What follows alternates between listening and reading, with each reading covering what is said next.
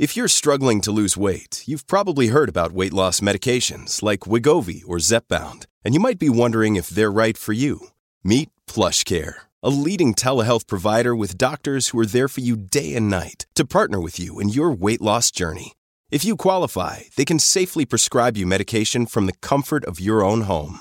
To get started, visit plushcare.com/weightloss. That's plushcare.com/weightloss. plushcare.com/weightloss. I'm Jen Taylor Skinner, and this is The Electorette.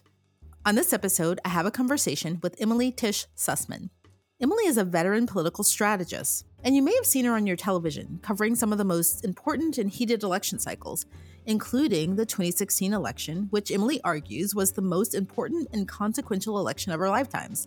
And I happen to agree. Emily has interviewed everyone from Speaker Nancy Pelosi to Vice President Kamala Harris. Emily also has her own podcast titled She Pivots, where she talks with a diverse group of women to explore what led to their professional and personal pivots and how that eventually led them to success. And that's where Emily and I begin our conversation. We talk about her professional and personal trajectory from political strategist to becoming a mother and launching She Pivots, of course.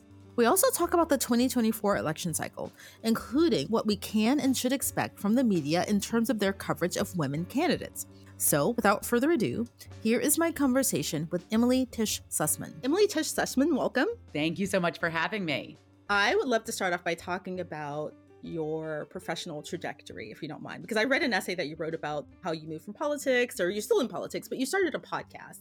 And if I'm not mistaken, you were pregnant while working on the 2016 campaign with Hillary Clinton. When I was pregnant, my second shift was napping. Right? I just want to know what that time was like for you and how you pivoted. Well, my pregnancy actually kept me from working on her campaign directly. I had thought that I would work on her campaign. That had been my dream. I was working for the largest progressive think tank in Washington, the Center for American Progress. And then I found out I was pregnant, and I had never seen a pregnant person work on a campaign before. I had never seen a person with kids work on a campaign before. And I did not think it was possible. So I kind of resigned myself to staying in my job, which, by the way, was a good job. Like, it wasn't a good job, but it wasn't working the presidential. And even if I had wanted to get on the campaign pregnant, my second shift was napping. Like, I was so brain dead and so tired. I had that mountain of heels under my desk that, like, every person who's working in an office has, like that mountain of heels. I would nap on top of it every day because I couldn't even keep my eyes open. I was a mess when I was pregnant. So I stayed at the think tank. I had the baby. I went to the convention, saw her take the nomination in Philadelphia in August. And then 5 days later, I was on CNN. And then that night went into labor with my first baby. So I was on maternity leave for the entire fall of 2016, which meant that I could be on TV all the time. Because I wasn't encumbered by my day-to-day from the office. So I was on air as a surrogate for her campaign, just talking about the election and trying to prepare for, the Clinton presidency, obviously. My first day back from maternity leave back in the office was the Monday after the election, and everybody was crying, was not in the office, didn't know what their job was supposed to be. But I came in with a really clear head because I had that back at work, it wasn't just focus. It was I had to prove it. I had to prove myself. I had to prove that I was the same worker that I was before I had gone on maternity leave. So I was super charged up. I hadn't been in the weeds in the day-to-day because I'd been out of the office on maternity leave. And then I basically got pregnant immediately again. I was 8 months old. So my second maternity leave was about 15 months into the Trump presidency. And while I was on maternity leave, I was like, oh my God, what am I killing myself in this job for? I thought that we were actually rebut the impact of the Trump presidency, and I'm not sure we're making a difference. I'm so sick. I'm killing myself in this job. I can't keep up my job. I can't keep up. I barely ever see my kids, which I wasn't actually that upset about because I wasn't really into babies. I couldn't be in my job the way that I knew I needed to show up. So I didn't go back at the end of my second maternity leave, which killed me because this was my dream job to work at the think tank, except for, of course, the presidential campaign, which I didn't get to do. But I just started doing some independent political consulting. I started a political podcast helping people to decipher through the 2020 presidential election, which candidate they would want to support in the primary. Got to that election, was quarantined with COVID for the last 2 weeks of the election. Now I've had a third kid by this time, by the way. So now I have 3 kids under 4. That was a great time too. But then, going into the Biden presidency, people were kind of less interested in politics. I was kind of less interested in like the nitty gritty. Like I was so in the weeds when I was really in it and when I lived in Washington. And I felt like everything that I knew how to evaluate myself by, like all of my metrics for personal success, were all tied to my professional accomplishments and they were all tied to political professional accomplishments.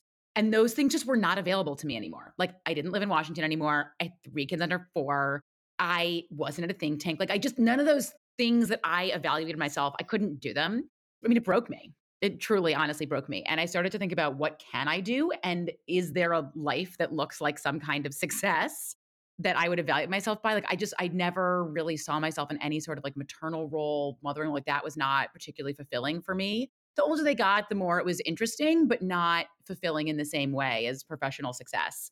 So I just started thinking about like, who do I need to hear from inspiration? I need to hear from people who changed their careers. Like on paper, their careers looked great. Like they had done everything right, but something personal changed in their life that made them change their perspective. And then they found a different kind of success. So I thought, well, podcasting is what I know. I started pitching it to a bunch of media outlets. And the show I host now, She Pivots the Podcast, was created and I hosted for Marie Claire magazine. So I have a column with the magazine. I write on the people that I interview. I write on some other interesting topics like the life and death and maybe life again of paid leave. And it's just a very different kind of success for me now. And by the way, I'm calling it success like in quotes, is that like my new metric? It's a different kind of metrics for success for me. I think that I'm on a different path now. It's hard for me to totally be out of politics altogether. I work much more locally now than when I worked on federal issues. But I also live in like one of the biggest swing districts in the country and feel like I didn't do enough in the congressional. So, who knows what's going to happen there? Okay. So a lot to unpack there. First of all, how are you not, you have 3 kids under 4, right? How are you not napping right now? I'm wearing a stained sweatshirt that I put on to drop my kids off this morning and just arrived back home from drop off. So, okay, that answers that question. And that was a really surreal, weird period before. I want to go back to 2016, but that was a really weird, surreal period between 2019 and the 2020 election. I hear you when you say like, a lot of people didn't really want to talk about politics, right?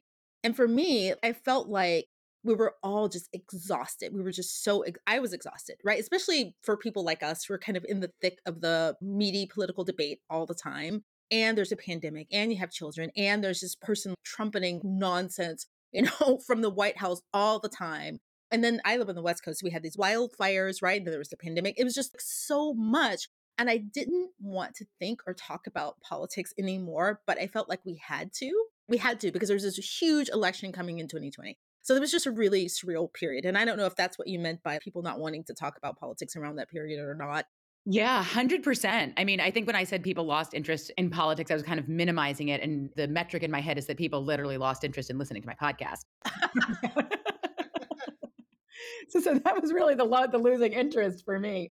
But yeah, no, it wasn't a losing interest. You're right. It was a total exhaustion. It was, our bodies physically went into panic mode in the 2016 election. And we put everything on the line and we changed our lives for a lot of people, whether we became hyper focused on what was happening on a federal level or looking at state legislative races across the country to support that we'd never done before, or marching or in having conversations with our kids that we hadn't been prepared to have. Like everyone's life changed a little bit and it kind of changed a lot actually. And so we were also just exhausted. Throw a global pandemic onto that, which totally upended everything in our lives and our structure of what we thought we had to have, could have. I mean, I had this grand vision of throwing myself into the 2020 presidential and being, the mom who came back and did it, because by that point there were a couple of pregnant people and people that had kids on working on campaigns. But that whole idea was predicated on me having childcare. And I didn't have it in a global pandemic with a 3-week-old baby and a 2-year-old and a 3-year-old. So like any vision I was capable of was totally gone by that point. So I was physically exhausted. I was mentally exhausted. It was exhausting to think every day about how do we fight back against these policies we thought were too terrible, like nobody could ever bring them. And they were happening every day. I mean, that was a big piece of why I left the think tank, is that part of my job was to be organizing our response to the Trump presidency's policies as he was announcing them, to think about, how do we bring in a policy response to this and hopefully blunt the impact of it. But he announced a lot of policies without warning and by tweet, either Friday nights or Sundays. Well, those are days that I didn't have any childcare. So here I was trying to like organize our organizational response when I had like a kid crying and napping, whatever it was. And when I say I just physically couldn't do my job anymore, like I physically couldn't do my job anymore. But yeah, everybody was exhausted in some way. And to feel like we had this massive election coming up that we had to, 2020, like we needed to organize, like people were really exhausted and for good reason. That's why I will always give props to the people who were on the ground during that campaign. And, they really brought it home. But I am stuck on something else you said. You said that you've never seen a pregnant person work on a campaign, right? That was, during the 2016 cycle. You've never seen a pregnant person. But we do know that there are people who are working on campaigns. I'm particularly thinking of men who do have children. There are children somewhere in the background and someone's taking care of them, right? And it's probably not the men who are still working. But, this happens to a lot of women. And I'm curious about your specific situation because I know when I had my first child and my husband and I, we were in similar careers. We were working in technology. So I had a front row seat to see how men and women were treated differently when they start a family. If I had done this without working with someone who was in the same career, that would be fine. But I saw it. I saw the difference and it was really stark. And I can't remember ever hearing a man who's working in politics on any level say, I've got to step back because I'm starting a family. I mean, have you ever seen that? What is it like from your perspective in DC or when you were in DC? Yeah, very rarely. I will say that at the think tank where I worked, there was actually, I think we were a little ahead of our time. There was everybody, regardless of gender, parenting status, everyone who had a child got 12 weeks, 6 paid, 6 unpaid. And everybody took it. So culturally, that was incredibly important at the think tank. And most people did it not for equity reasons, but they did it for financial reasons. So what they would do is they would stagger the leave. 12 weeks is pretty standard among like Democratic organizations in Washington. So generally they would have the first parent, if there was a birthing parent, the birthing parent take the first 12 weeks, and then the second parent would take the second 12 weeks. Well, that's deferring 6 months of childcare. Like that's a pretty significant cost difference. So that was the reason that most people did it. But it ended up having a really positive cultural impact on where I work that most of the kind of mid-level managers at some point, whether it was the actual manager or just a manager on your team, would take 12 weeks of leave.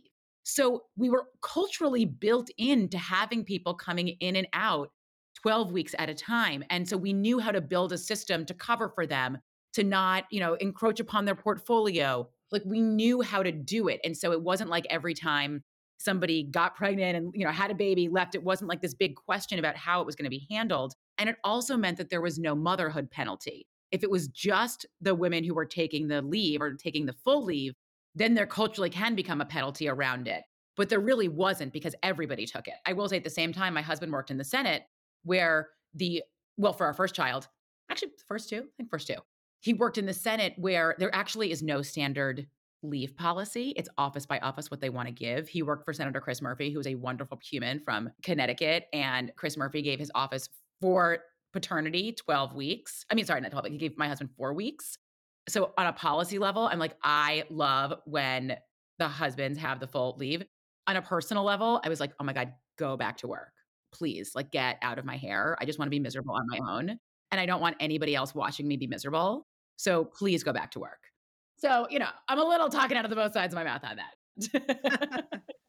Yeah. So my husband had leave too, but that was with the second child. But most people don't have that. And that's a big problem. No, I mean, it's a huge, look, we are the lucky ones. 12 weeks was my kids were just sleeping through the night. And so I was like barely a functioning human. If I had to be in my seat before that, when my kids were waking up all night long, I would have been a shell of a person. Like the employee you were paying for would not be the employee that you were getting. And the fact that we are the lucky ones with any percentage of paid leave is insane. Like it's insane from a humanitarian perspective in the US. It's insane from an economic perspective. You're getting no productivity. People leave their jobs because they can't go back or they can't take the leave.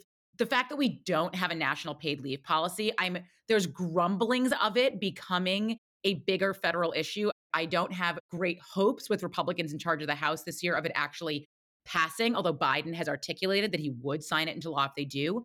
The way that there are Republicans who are interested in paid leave. There are some. They don't want a national paid leave policy. The way they want to do it is with borrowing they either want to like borrow out of Social Security or with something similar like child tax credits. I don't think that's ultimately the way to do it. Like I think you just need a national paid leave program because you also need small businesses to be able to afford it. I'm encouraged by the fact that it's finally almost a conversation.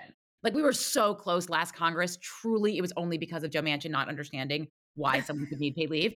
Truly, that is the only reason it did not pass. But the fact that we are finally getting there, like, it's so long overdue, but I'm a little bit hopeful that it will actually pass in the next few years. I think one of the most important things that you mentioned that this is kind of a cultural problem because right now it's left into the hands of the private sector, right? Whether they want to give their employees leave or not. But I like to think of things in the context of legislative solutions. One positive thing that happened last year, and this is kind of ironic given that the Dobbs decision also came down last year, was that the Pregnant Workers Fairness Act passed and it goes into effect in June of 2023, which would have helped me, but it's going to help a lot of women because what it does is it requires that workplaces give them less physically demanding and safer positions. They get breaks, they have lots of different policies that will help women or people generally who are pregnant. And like I said, that goes into effect in June of 2023. And I just wanted to know what you think about that. What kind of positive effects do you think that that would have on women broadly in the workplace? Look, I'm thrilled that we're legislating for women. Like, I'm thrilled that we're legislating for women at all. I'm thrilled that we're legislating for pregnant women. I'm thrilled that we're acknowledging that this is a major physical tax. I think that for, kind of the generation above ours, like, the ethos was don't acknowledge that anything happens to you when you have kids. Like, don't acknowledge because you want to be seen as like a worker, like a hard worker, like, don't acknowledge that you're changed. I think for our generation, it's different. I think that we are acknowledging that, like, things happen to us physically, things happen to us emotionally, things happen to us hormonally. And we can't operate in a system that isn't set up for us. So the Pregnant Workers Fairness Act moves the ball forward a little bit. Does it not everything? It's not perfect, but that's how federal government moves, right? Like, it moves in building blocks, it moves step by step. And you have to build.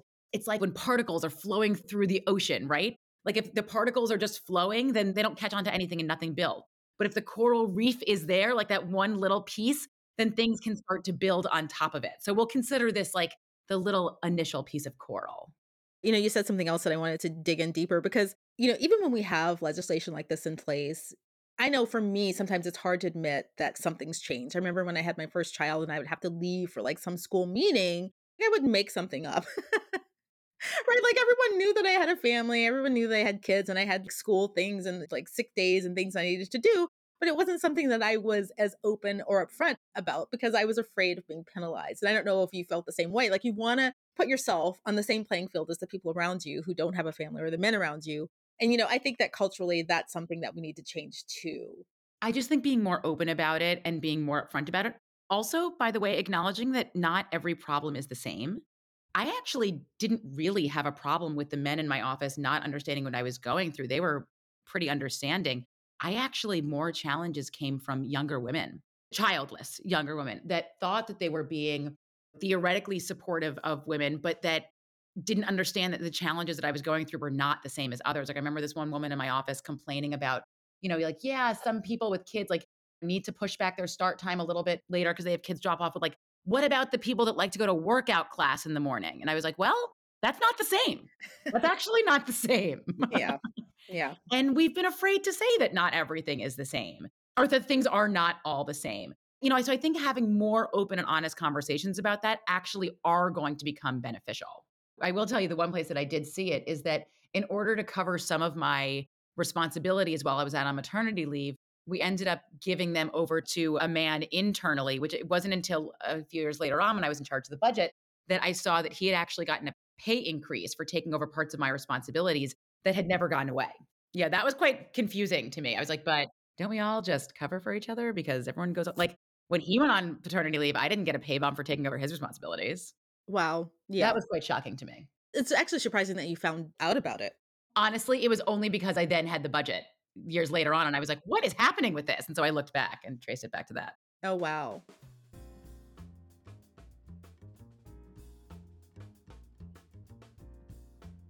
So I'm going to go back a bit to how we started this conversation because I think a lot of people, especially a lot of women, they do make these professional and personal pivots, and it's really hard.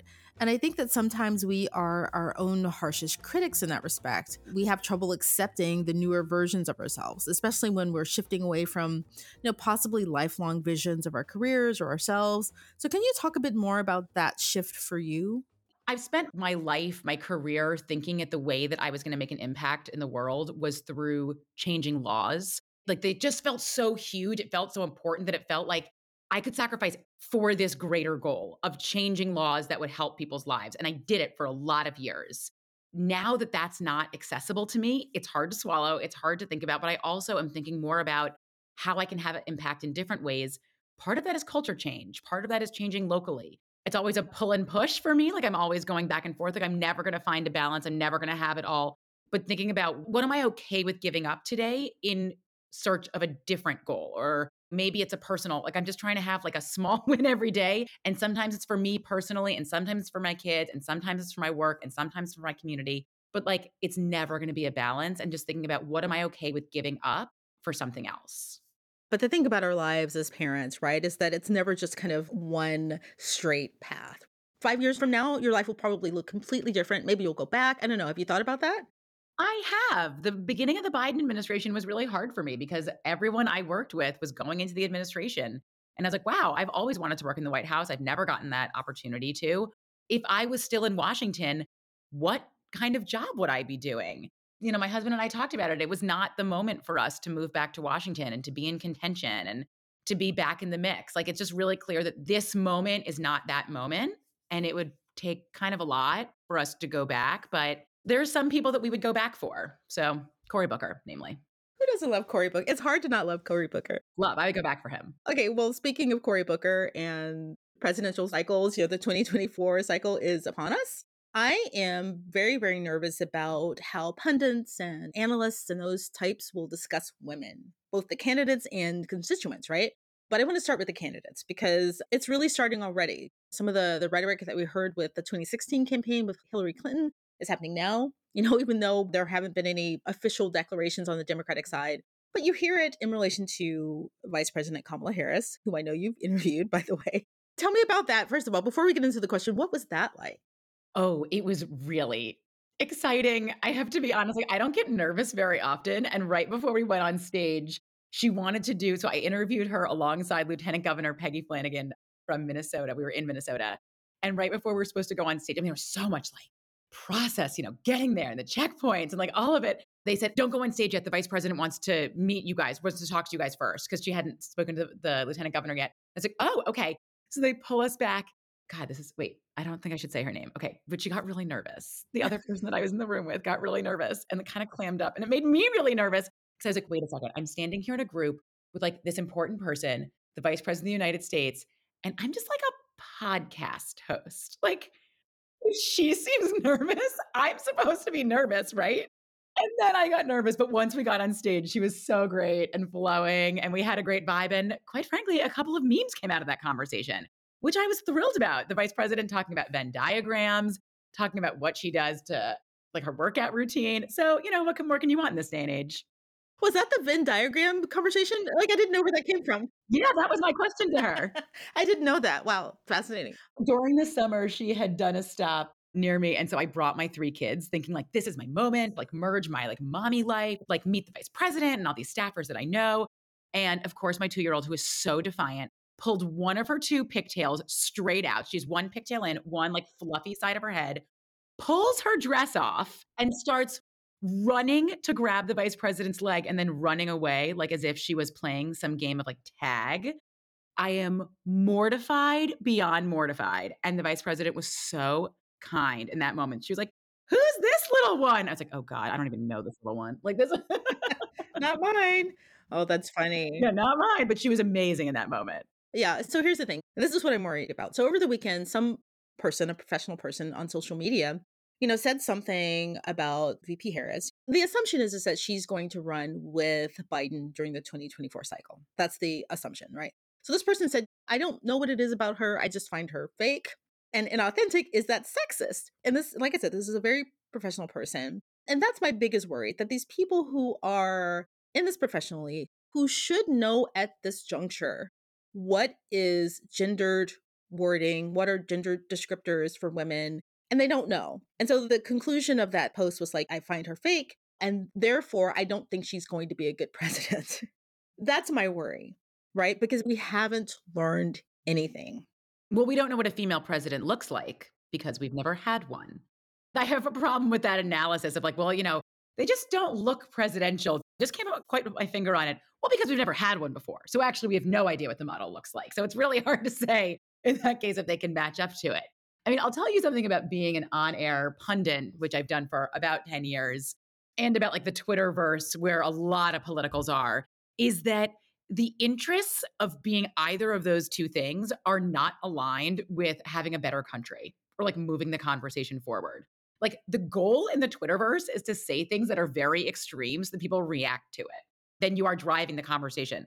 And a lot of reporters get a lot of their ideas or take their pulse on an issue from what they see on Twitter because it's easy. That concerns me a lot because that is not representative of the population. And I actually think the Democratic circles have had their finger off the pulse for the last couple of cycles for the most part because their staff spends too much time on Twitter. From the political pundit perspective, like especially on air on cable news, is that you always have to have something new to say. Like no one's going to book you to go on TV just to say, oh, it seems kind of fine. I don't know. Let's just go with the flow. Like no one's going to book you to say that. Yeah. So if the candidate is the same, if the running mate is the same, there's nothing new to say. So pundits are always looking for something new to say and a new angle to say. And if they can say something that's is sort of similar to Twitter, like a little bit controversial, like get the other people on air to respond to it, then they've made for a good segment. And so they will keep finding these things to talk about. I mean, there has not been a conversation about will the vice president run with the sitting president as far as I can remember. Like nobody was asking, oh, is Pence not going to run with him? I mean, maybe because they were like all going to jail or something. But like nobody said like, oh, is Biden going to run with Obama? I'm not really sure if he's going to run with him again. Like, why not? Like it wasn't in the conversation. It's just that we have so much more news coverage now, honestly, that people need something to talk about. And if you're not going to speculate if the president's running or not, then you might as well speculate about the vice president. It's like just a way to be in the conversation. But it definitely does not help the country in any way. No, you're absolutely right. And I did notice that. I have noticed that watching the cycles. They just kind of need to fill the airtime, right? And they just kind of say sometimes any old thing, right? Just to, get a reaction. But my second concern is that how we talk about women, right? The constituency, because I remember 2022, the conversation, leading up to the midterms was like, women don't care about abortion. They care about economic issues like the price of eggs, which is problematic on so many levels, right? I would like for pundits to talk about the fact that regardless of the price of eggs, women aren't getting paid as much as men still, right? And they're losing jobs at a higher rate. I think, this whole spate of tech layoffs, I read a report that said something like 65% of those were women who were laid off. So anyway, I would like to hear them talk about women in a more progressive way as constituents. And I'm not sure, I feel kind of powerless in that sense. Well, I think doing what you're doing, setting this ground for the conversation, we all do what we can do. Like you have a platform here, right? Like we're doing it. We're doing it by having the conversation. So I give you credit for that, for continuing to bring that conversation about, because it'll give people more of a pause when they think about it. To think that how and when you start your family is not an economic issue is so divorced from reality. And so just not, like it's such an old school, like X and Y graph way of thinking about economics. Like it's just so not grounded in reality. So yes, of course, women are concerned about economics and they're concerned about whether or not they can feed their kids they already have. We know that more than half of women who have abortions are already mothers. We know these things. And like, yes, it does continue to be an economic issue. And by the way, the people who work in abortion rights will tell you what I just said is not the winning argument. They will tell you that you should talk about humanity and you should talk about the bodily autonomy because that is what sways people. But I also think that when we're talking about the economics, we actually have to talk about how and when you start your family and the ability to make those decisions and your medical costs as part of that economic calculation that women are going to be making more than men are going to be making. Like that is real. And so it should be part of the conversation about the economy and how women are beginning to think about it. But also, if they can't keep their jobs because their kids are in and out because they're sick all the time and they can't get childcare, that is also an economic issue. That is a productivity issue. That is a sense of self issue.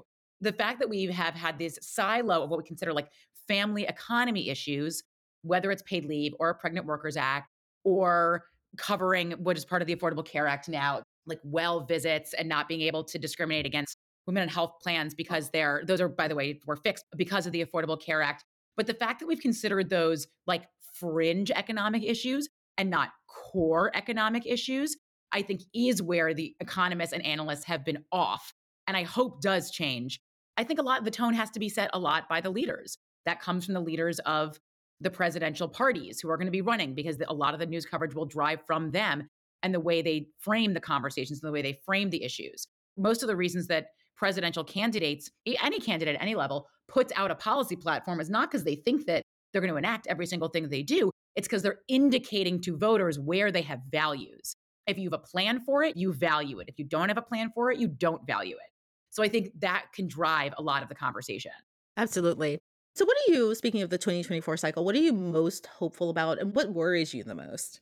What worries me the most is that, we've said every year for the last couple of years that it's the most important election of our lifetime. I'd actually posit that we already had the most important election of our lifetime and that it was 2016. And I think that we are now just trying to buffer the impact of the policies and culturally where we went from that election. I think we're just trying to undo them and hopefully move forward. So my concern is that we've turned the temperature so high for voters, and they're still suffering. They're still suffering from the impacts of COVID economically, like all of that, that they're not going to be as engaged. And it's going to be really hard to get people's attention. And then we let some of these crazies just like slip right through, whether it's like the next George Santos, Marjorie Taylor Greene. Like, she's got real power now. Kevin McCarthy stands for nothing, but has empowered a lot of people that have some really crazy ideas, and their impact can be quite great at a federal level. So I worry about apathy because the conversation is so extreme. We don't know how to filter out what is real and what is not, and that we just tune out a little bit because it's so much. So that, I think, continues to be the biggest thing that worries me. What makes me hopeful is that I think that we're going to see continued really good examples of women and younger women and moms who said, I'm taking this community into my own hands. They ran for the school board. They ran for the water superintendent. They're running for Congress. Like, they're not waiting.